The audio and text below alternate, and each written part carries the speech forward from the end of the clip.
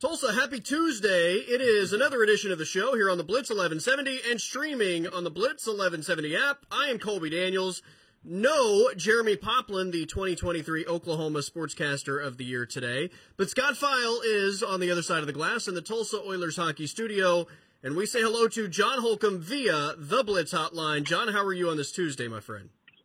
I'm fine. I know that Pop is busy, but, he should get another 4 or 5 comp days for being the 2023 Oklahoma Sportscaster of the Year. I mean, I would vote for that in a heartbeat for him.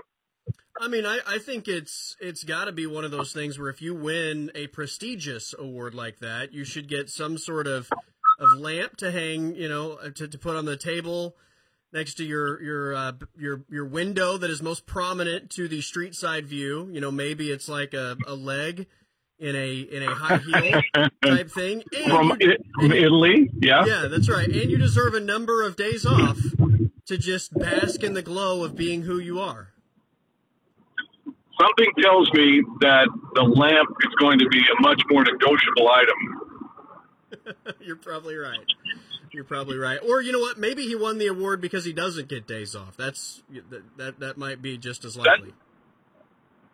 Dedication, and then when Berkeley's daughter's in there like she was yesterday, then it becomes dedication, something you know about as well. Oh, well done, my friend. Yes, something I am very, very familiar with, which I believe I saw. Every day is something nowadays. I think I saw somewhere on social media today that it's like Daddy-Daughter Day. But, you know how that goes. Like, every day is something, and most of the time people are picking up on, like, the social media run of a day is like a day or two after it's actually happened more often than not. It is. So then you kind of feel this mixture of, well, I guess I better get involved in this and find a picture on my phone that's got my daughter with me, the most recent one. And maybe we post this, maybe we don't, depending on how safe you think all that is. But you feel like, oh, gosh, I missed it. I hope that she didn't realize it. Oh, yeah, she's on social media, too. Oh, man, I'm toast. Now it's going to cost me because now I got to make it up to her. That's kind of the train of thought that you can get into if you don't watch it. I'm glad that you had that train of thought because I had the thought she's not even one, she'll never know, and I just went through Valentine's Day, and my wife's birthday was yesterday, and we have an anniversary coming up in another week, and then her first birthday is in 2 weeks. So I was like, she won't even know, nor do I have the energy to celebrate Daddy-Daughter Day. Holy cow, you've got it like where we've got it in October, and my youngest daughter have the same birthday. Melody's birthday is 4 days earlier, and my father-in-law's is the day after Gina's. Yeah, that's you kind of got the same sort of thing going on. So please tell Lauren happy birthday. I definitely will, and it's just kind of like about a month-long celebration of different things, but the celebration really never slows down, right? You're just changing what exactly you're celebrating, but there's no days off essentially for about a month, and I'm halfway through it. I'm already exhausted. You kind of sound like a Gatorade commercial. No days off. That's right. That is right. Well, we've got a big matchup on the road tomorrow, and Oklahoma State gets a big win on Saturday, as we talked about yesterday.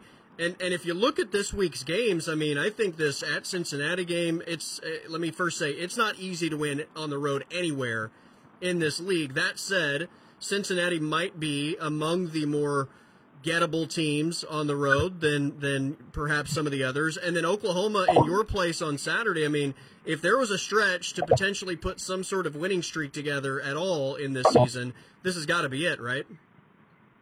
Yes. You've got 6 left before we head to Kansas City, and you try to stay out of the first round of the opening day, which is the Trent Johnson Invitational, and will forever be known that way.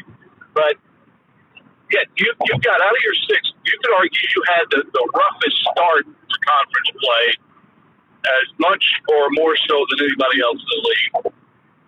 But now and it's not that, tomorrow night's not going to be difficult, or Saturday with Oklahoma is not going to be difficult. You end with BYU and Provo. You've got to go to Austin. But, Texas even though they beat Kansas State last night, Texas has not been what I think a lot of us thought they were going to be, but they're still dangerous. BYU will have you circled, and it'll be loud. And, their last thing before, who knows where they're going to be right before tournament time starts. But this is one of those things that if you can stabilize to some degree, we talked about the freshmen yesterday, and sometimes there's just no way to predict, just no way to predict what you're going to get from game to game in some respects. But if you can get any sort of stability, you're in a stretch where, yes, you could make a late season run, and that's something that's not foreign to Mike Boynton coach teams. It started out, was it about 3-4 years ago? I mean, well, the year that COVID, 19 and 20, and you started playing better at the end. You started out great, lost Isaac Likely to mono after the 7-0 start, and then you really started making a push late season. So, guys feeling more comfortable. And have you unlocked something by putting Jamiron Keller into the starting lineup, even though he's kind of forced into it? I know they would rather bring him off the bench because he's a secondary point guard. You'd like to have him in there when you can give Javon Small a bit of a breather. But have you unlocked something with him being in the starting five and then managing your substitutions that way? This is a stretch where if you can get any sort of consistency, doesn't have to be on the elite side, but consistently good play from your freshmen, then you've got a real chance here. As far as Cincinnati goes and what they bring to the table, where are the places that Oklahoma State can capitalize, and what are the areas of concern? Well, we mentioned briefly yesterday that Cincinnati has had some issues with turnovers, and they have had some issues running, getting into sets offensively in a half court. So can you take advantage of their mistakes, and can you force them into something that you've struggled with off and on for the majority of the season? That is those long scoring droughts. I think Cincinnati's got a little better with that, and when you've got a guy like Jizzle James, who's a dynamic offensive player, then you have to look out for that, and you can't let an early run by Cincinnati just dictate the game for 40 minutes. But, the things that you worry about are being able to limit James's good looks and then just not getting beat up on the glass.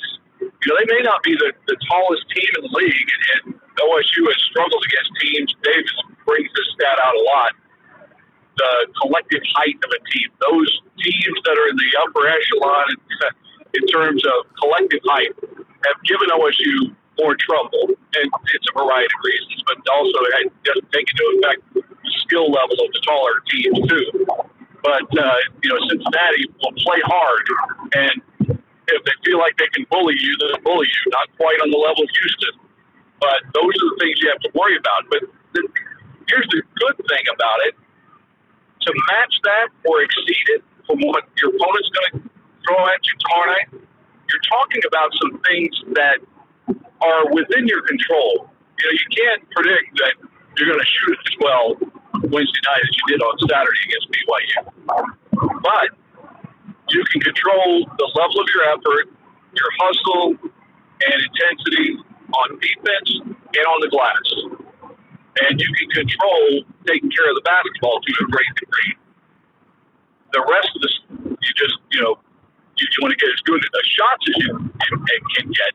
But you don't control a lot of whether it goes in or not. But those, the things you can't control are you've gone through an entire season, and now it's really starting to sink in with some of the guys.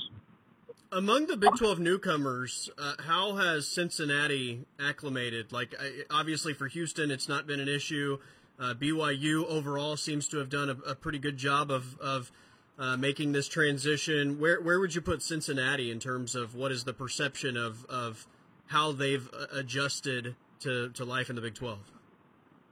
Well, I think they've finally gotten on board with the Big 12 mandate of having a small, even if it's a small TV monitor for the home and visiting radio broadcast crews. When TCU went up there, that apparently didn't happen. And after a couple of emails, and it was the Big 12 office sending out a reminder to everyone, not to single out one of the newcomers, but that's where it happened, which was pretty funny. And so, they're just little things to get acclimated to. But I think overall they've been fine because, Cincinnati, as soon as they had been in football under Luke Fickell and with Desmond Ritter, they had that taste of the college football playoff and, what it's like. Basketball has had a history of being really good, going all the way back to Oscar Robertson. But it's kind of been hit and miss over time. Kenyon Martin and that crew, Nick Van Exel, that crew, it doesn't feel like it was that long ago. Cincy teams, right? Yeah, yes, Bob Huggins. And, the Cincinnati team that TU took down in the second round of the NCAA tournament in 2000 when TU made the Elite Eight run and Kenyon Martin had broken his leg near the end of the regular season. Maybe conference tournament, I can't remember, but they didn't have him, but they still had a lot of talent. TU just put it on that day. Kenny Satterfield wouldn't take his headphones off during media availability and didn't want to talk to anybody when he had access to the locker room. And then one of their thought Tulsa was in Arizona. It was the classic, we don't care who they are, we'll walk all over them. What it was really like the next day. But I digress. The point is that they've got good basketball fans, and it's been a program that has had some really high highs. And so walking in, it's not like a UCF, which is a newer school and so forth. And it's funny how, in some ways, UCF and Cincinnati have similarly built teams, although UCF's got more height across the board. But I think Cincinnati's done a pretty good job acclimating. After this, it's at TCU and at Houston, so a couple of road trips for Cincinnati. I would imagine that this is one of those games where there's going to be some pressure for them to get this one done, and maybe they play a little tighter than Oklahoma State does. Yeah, we briefly touched on that yesterday, and I think you're onto something there because you're into that back third of your conference schedule, and everything gets ramped up. And if you're on the bubble, kind of in, kind of out of tournament projections, then you can't afford to stumble. It's almost like your tournament starts now. There's still time, but it goes back to the old adage too. And I don't know if they've had a significant either dip or surge in their level of play during this month. They've kind of, from what I can tell, it's almost like it's some, they've had their moments, but have they kind of stayed the same? Which you go back to something that Fran Fraschilla always says about college basketball teams in February. Typically, you either get better or you get worse. Very few teams just stay the same, unless you're elite and you've been steamrolling everybody. But, I would think that Cincinnati kind of falls in that last category. They're kind of the same. I don't want to necessarily just skip the end of the regular season and act like it has no meaning, but when you mention Kansas City and the tournament that's going to take place, we've had a run of really competitive tournaments with this conference being as good as it's been. I feel like this year has a chance to once again be one of those tournaments come tourney time that every single night is going to give us something from a sports standpoint beyond pleasurable. Oh, yeah. And, you added more teams, so the tournament will start on a Tuesday night with a doubleheader. And right now, OSU is in that doubleheader. They have the tiebreaker with West Virginia, who have similar records, 3-9 in the league right now. West Virginia is the last. They would be the 14th seed, and OSU would be the 13th. But it's still early to figure out exactly who you're going to play and whether you can get out of that Tuesday, which then has created that for forever the Big East tournament. And how UConn under Kemba Walker had that crazy run. I know it was Syracuse. It was Syracuse with Eric Biebendorf and I think Kemba Walker with UConn when they had to win 4 games in like 4 days or 5 days. And it's almost unheard of to be able to do that, but when you have a transcendent player like that, you can do it. that would be what would be in front of OSU right now. But you're 3-9, and you don't want to get too far ahead of yourself. But you look at the standings, and there are a handful of teams with 6 and 7 losses, and there are still 6 games remaining.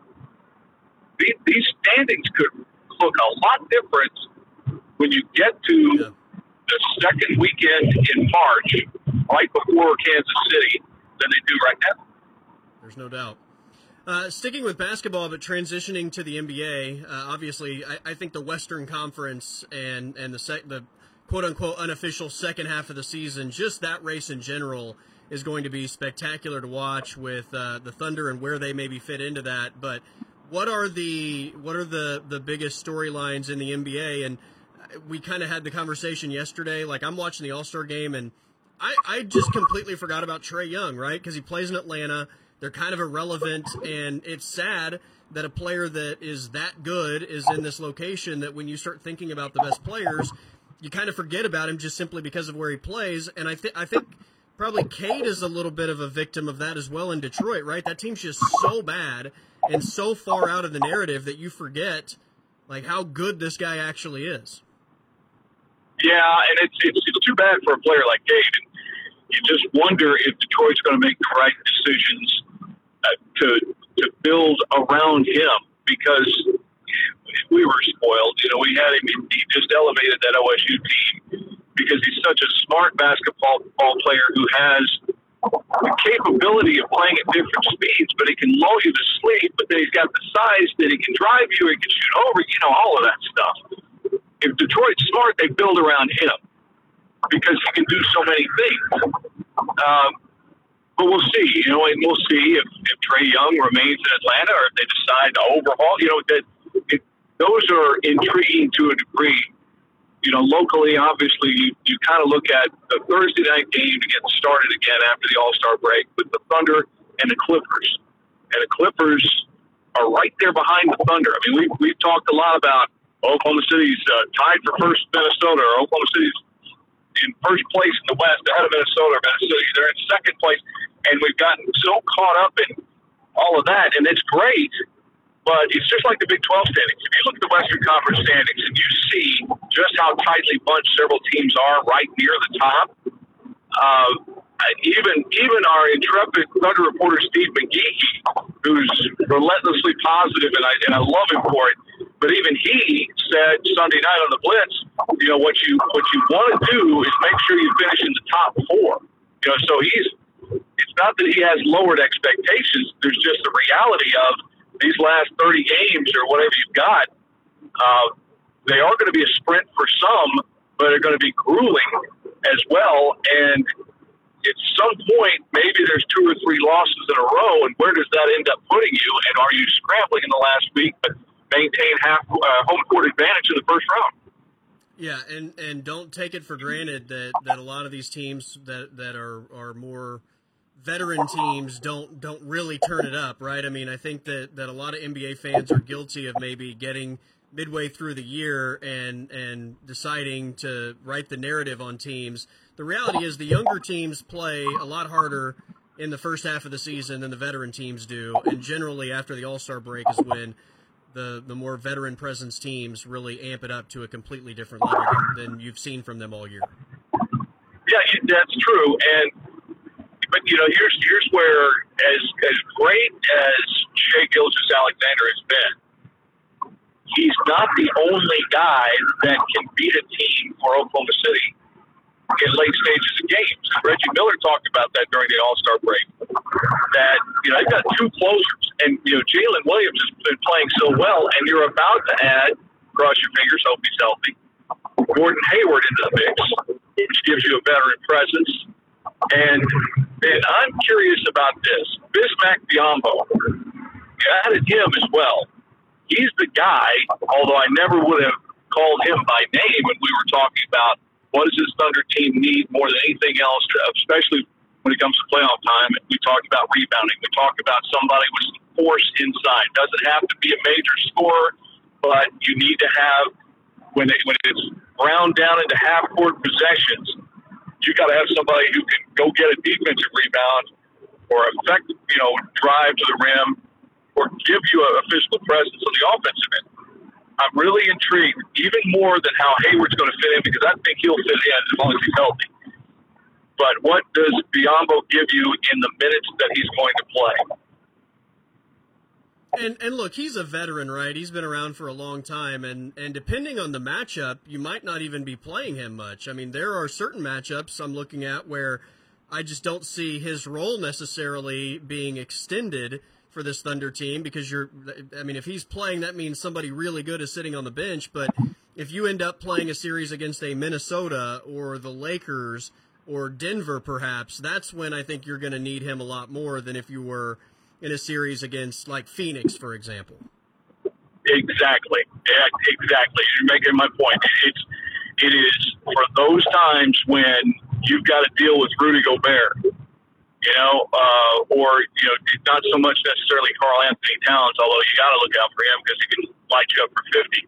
Just ask the East in the All-Star game. Hit 50 in the All-Star game. Okay, percentage-wise, that wasn't as impressive given the point totals, but still, it was 50. I mean, what's the old thing? He could get 50 on air.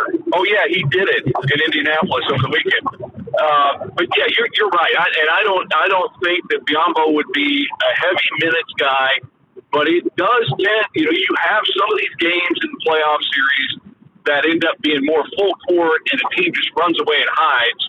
And, that's more like maybe you see in a regular season stretch.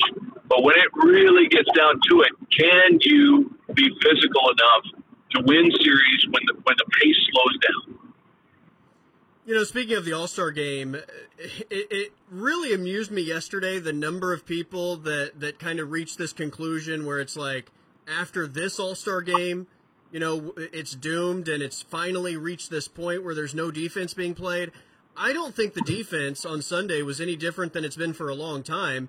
If we're going to say anything about what was different, I think it's the number of guys at the top of the league that are elite shot makers, right? There are so many dudes now in the NBA that are elite shot makers from way far out that those buckets are just going in, as opposed to, previous All-Star games where maybe you don't have that many threes going through and it's more two-pointers like we saw from Anthony Karl Towns in the later stages of the game. But to see all of the guys on Sunday that were making three-pointers and deep three-pointers at such an incredible efficiency rate, it's the league is loaded with offensively talented players. But I don't think the defense is any different than it's been for a while now. No, I seem to remember a game, maybe it was mid-'90s, maybe it was late '80s, I can't remember, but I remember just the tone of the announcers in the late game because it happened to be close. And when you hear the color, one of the former players or all the broadcast or whatever, and they say something like, "Oh, it's getting serious now," which means someone's decided to play defense because there's a little bit of pride on the line. That went away a long time ago. I don't think that the All-Star game has featured any sort of semblance of consistent defense since, I don't know, the John Havlicek days, maybe. I mean, do we have to go back that far?